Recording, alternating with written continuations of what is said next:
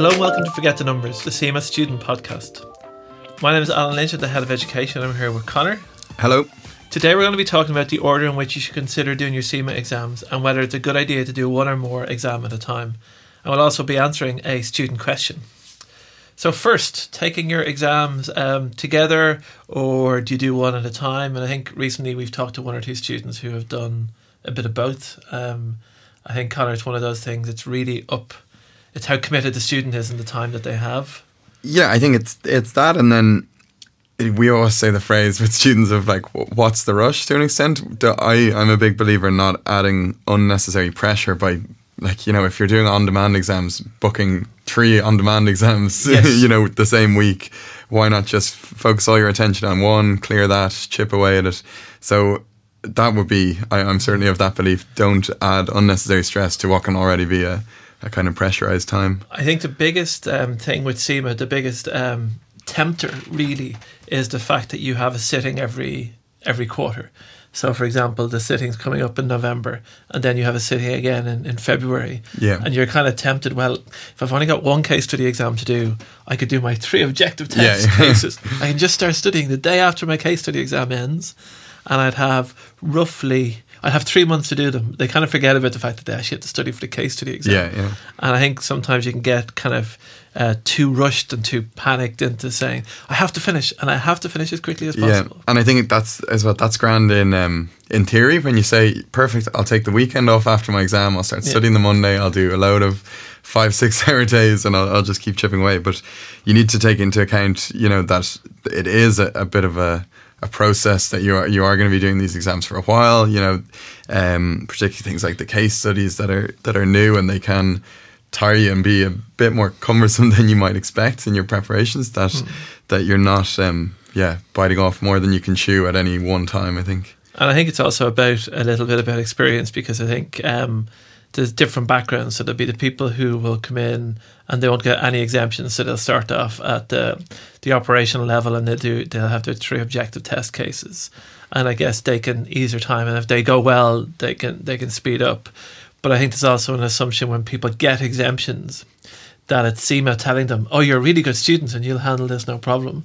But if you think you're getting exemptions for what work that you did in college or subjects that you did in college, but how many people do objective test questions as an exam in college? I know that's a long time ago, but I know we certainly never had any, and I don't know many people who have those type of exams. So even learning the skill of those type of exams, even if you think the content is relatively straightforward and easy, is something else as well.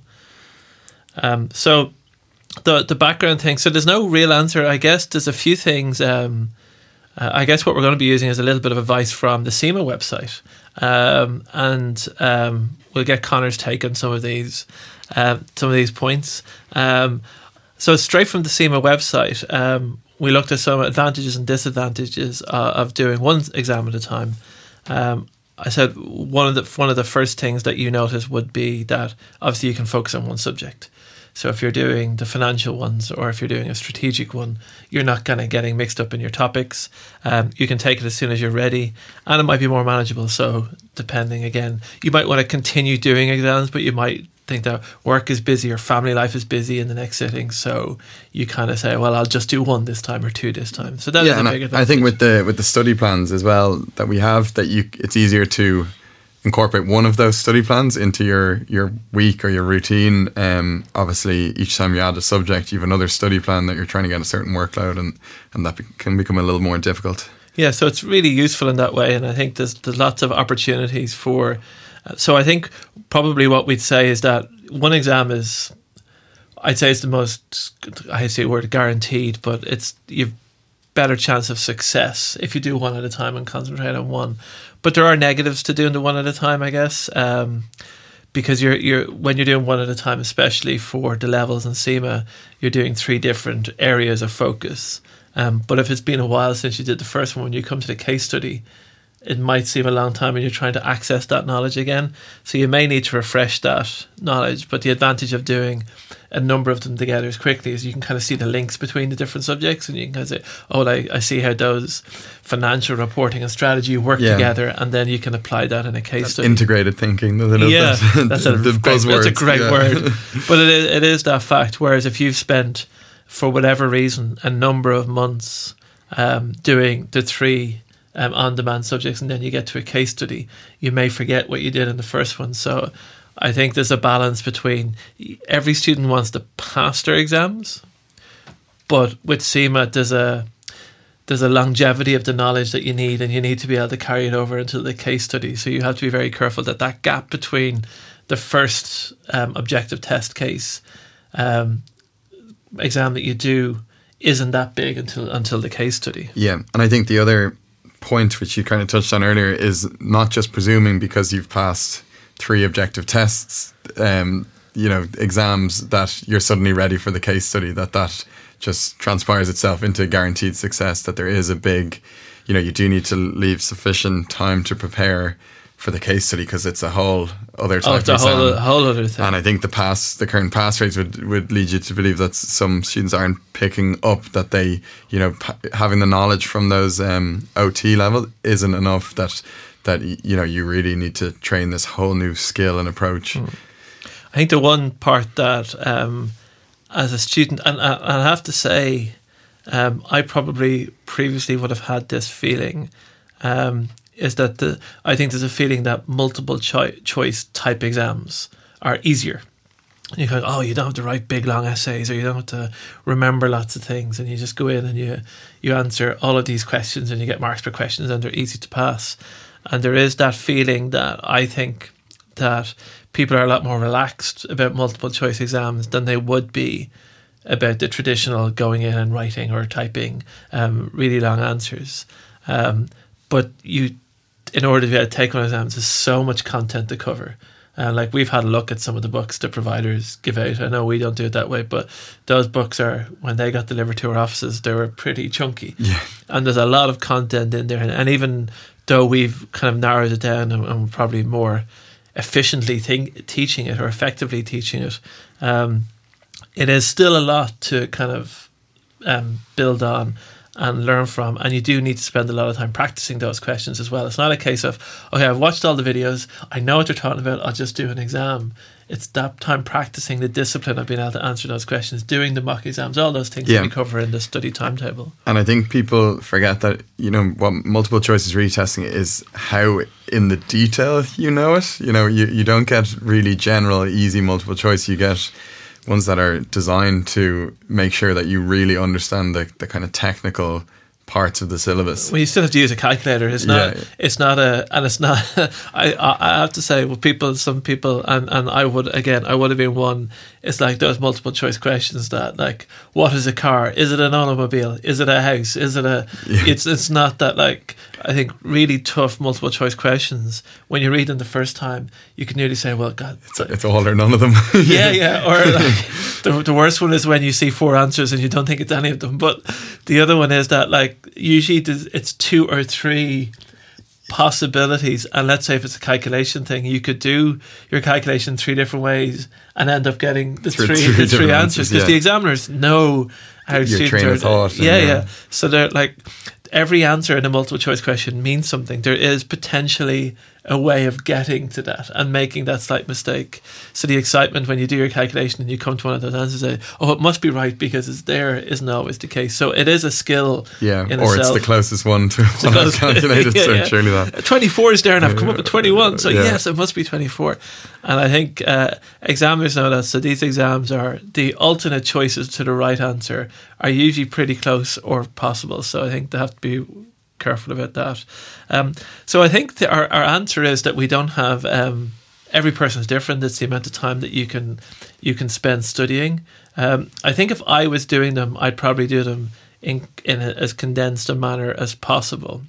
I don't think I would try and do 3 objective test cases and then a case study and then try and do that on a quarterly basis. If I actually had to sit down, and I was thinking about this earlier, if I had to sit down and plan out how I would attack CIMA And if I was doing it from, this is assuming no exemptions, and I was to do all the 3 levels from scratch, I think you'd probably do them in 6 months.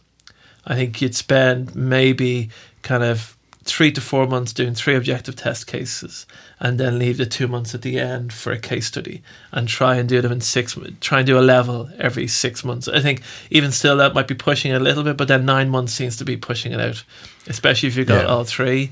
But I certainly wouldn't be taking that risk or that gamble of trying to do 3 objective case exams, and then the case study. I think that's unnecessary pressure. And I think it's one of those things that if you take your time at the beginning, you'll get through at a nice pace. If you try and rush it, you'll fail exams and take longer in the long run, and you don't actually benefit in the end. You'll fall off course, and you've planned and you'll have booked other things, and So it is that case of what's the rush. You have to do your your time effectively. You have to get that real life practice, and it doesn't start when you finish your last exam. It's starting the day you begin work. So I think it's much better doing it that horrible old people saying of slow and steady, isn't it? Yeah. And I'm going to start telling the stories about the hare, the hare and tortoise and stuff. But it is, I think, over time, if you do it that way, and make it part of your life rather than make it this big deal that happens every month or every couple of months, I think it's a much easier way of doing it. Each week, at the end of the show, we answer questions sent in by our listeners. You can send your questions in by email to podcast@learnsignal.com or tweet us @learnsignal. So we've had a question in from one of our growing student population for CIMA, and they are asking about the Gateway. And for anybody who doesn't know, their Gateway is for a master's accounting student or an MBA student who's looking to kind of join into to CIMA. So they can get exemptions all the way up to the management level case study, and then they have to do the strategic level. So, and they're asking us, will we be offering support for case study exams and for Gateway students in particular? And I think the answer to that one is yes to both. Obviously, our case study product is being launched in the next couple of weeks with the pre-scene coming out, which is going to be a really big thing for us, and we think we have a very unusual product for that will help students pass their exams in a much more effective way. But the Gateway is interesting because kind of we've both done master's programs, and then we've done exams after master's programs. So there is a cockiness feeling, should I call it? We've done a master's. Don't we know everything now? Yeah. And it doesn't. And it can be quite the opposite. It can be, and especially going into professional exams. And I think you go, well, I have a master's. Yeah, there's kind of an unwarranted cockiness which you might, where it doesn't necessarily transpire exactly as you think, and the levels can be off, and even I think the way of examining is a big part of it, and the different. But I think the one piece of advice for Gateway students, and we will be releasing kind of let's call it a tuition pack for Gateway students, specifically for those students who are coming out of master's programs and hitting the management level case study. But I think the important thing to remember in that, and Paul, who's looking after all our case studies, and you'll come across him a lot if you're doing case study exams with us, it's about learning to talk CIMA. Yeah. And I think he puts that really well. It's kind of, well, if you look at, you do a master's program, whatever college or university or whatever you did your master's programs, the person who's teaching you is also the person in the main writing the exam. So, like, they know, and I've been there, you know what's coming up in the exam. You know when you're teaching a group of students and they don't get an idea or they don't get a topic, and you're thinking, oh, I better work this harder because I put it on the exam. The last week of lectures, you're not giving up on that topic. Why do you get 100% attendance in the last week? Because they're waiting for tips. But I guess that's not capable in CIMA because nobody has a clue about the papers really. And even from the pre-scene, I don't think you get enough. So I think the important thing for Gateway students to learn is that how to talk CIMA. And it's a different way, and professional exams are different. And there is that urge to show all the great knowledge that you've learned in your master's program, and to an extent show off a little bit that you're well capable of CIMA. But I think what it is you just have to learn to communicate differently and learn how to communicate your ideas a little bit differently. And if you concentrate on exam technique rather than trying to, and I would say show off, because I know that's what I would try and do. It's kind of, I know this subject and I know all the subjects around this, so I'm going to tell you everything I know. Whereas you have to be much more focused and trust that you're doing a completely different qualification now than you were in your master's program. So I hope that helps, but do look out for the videos that we're releasing on Gateway and the whole case study product in the next couple of weeks. That's all for this week, and we'll see you again next week. Bye-bye.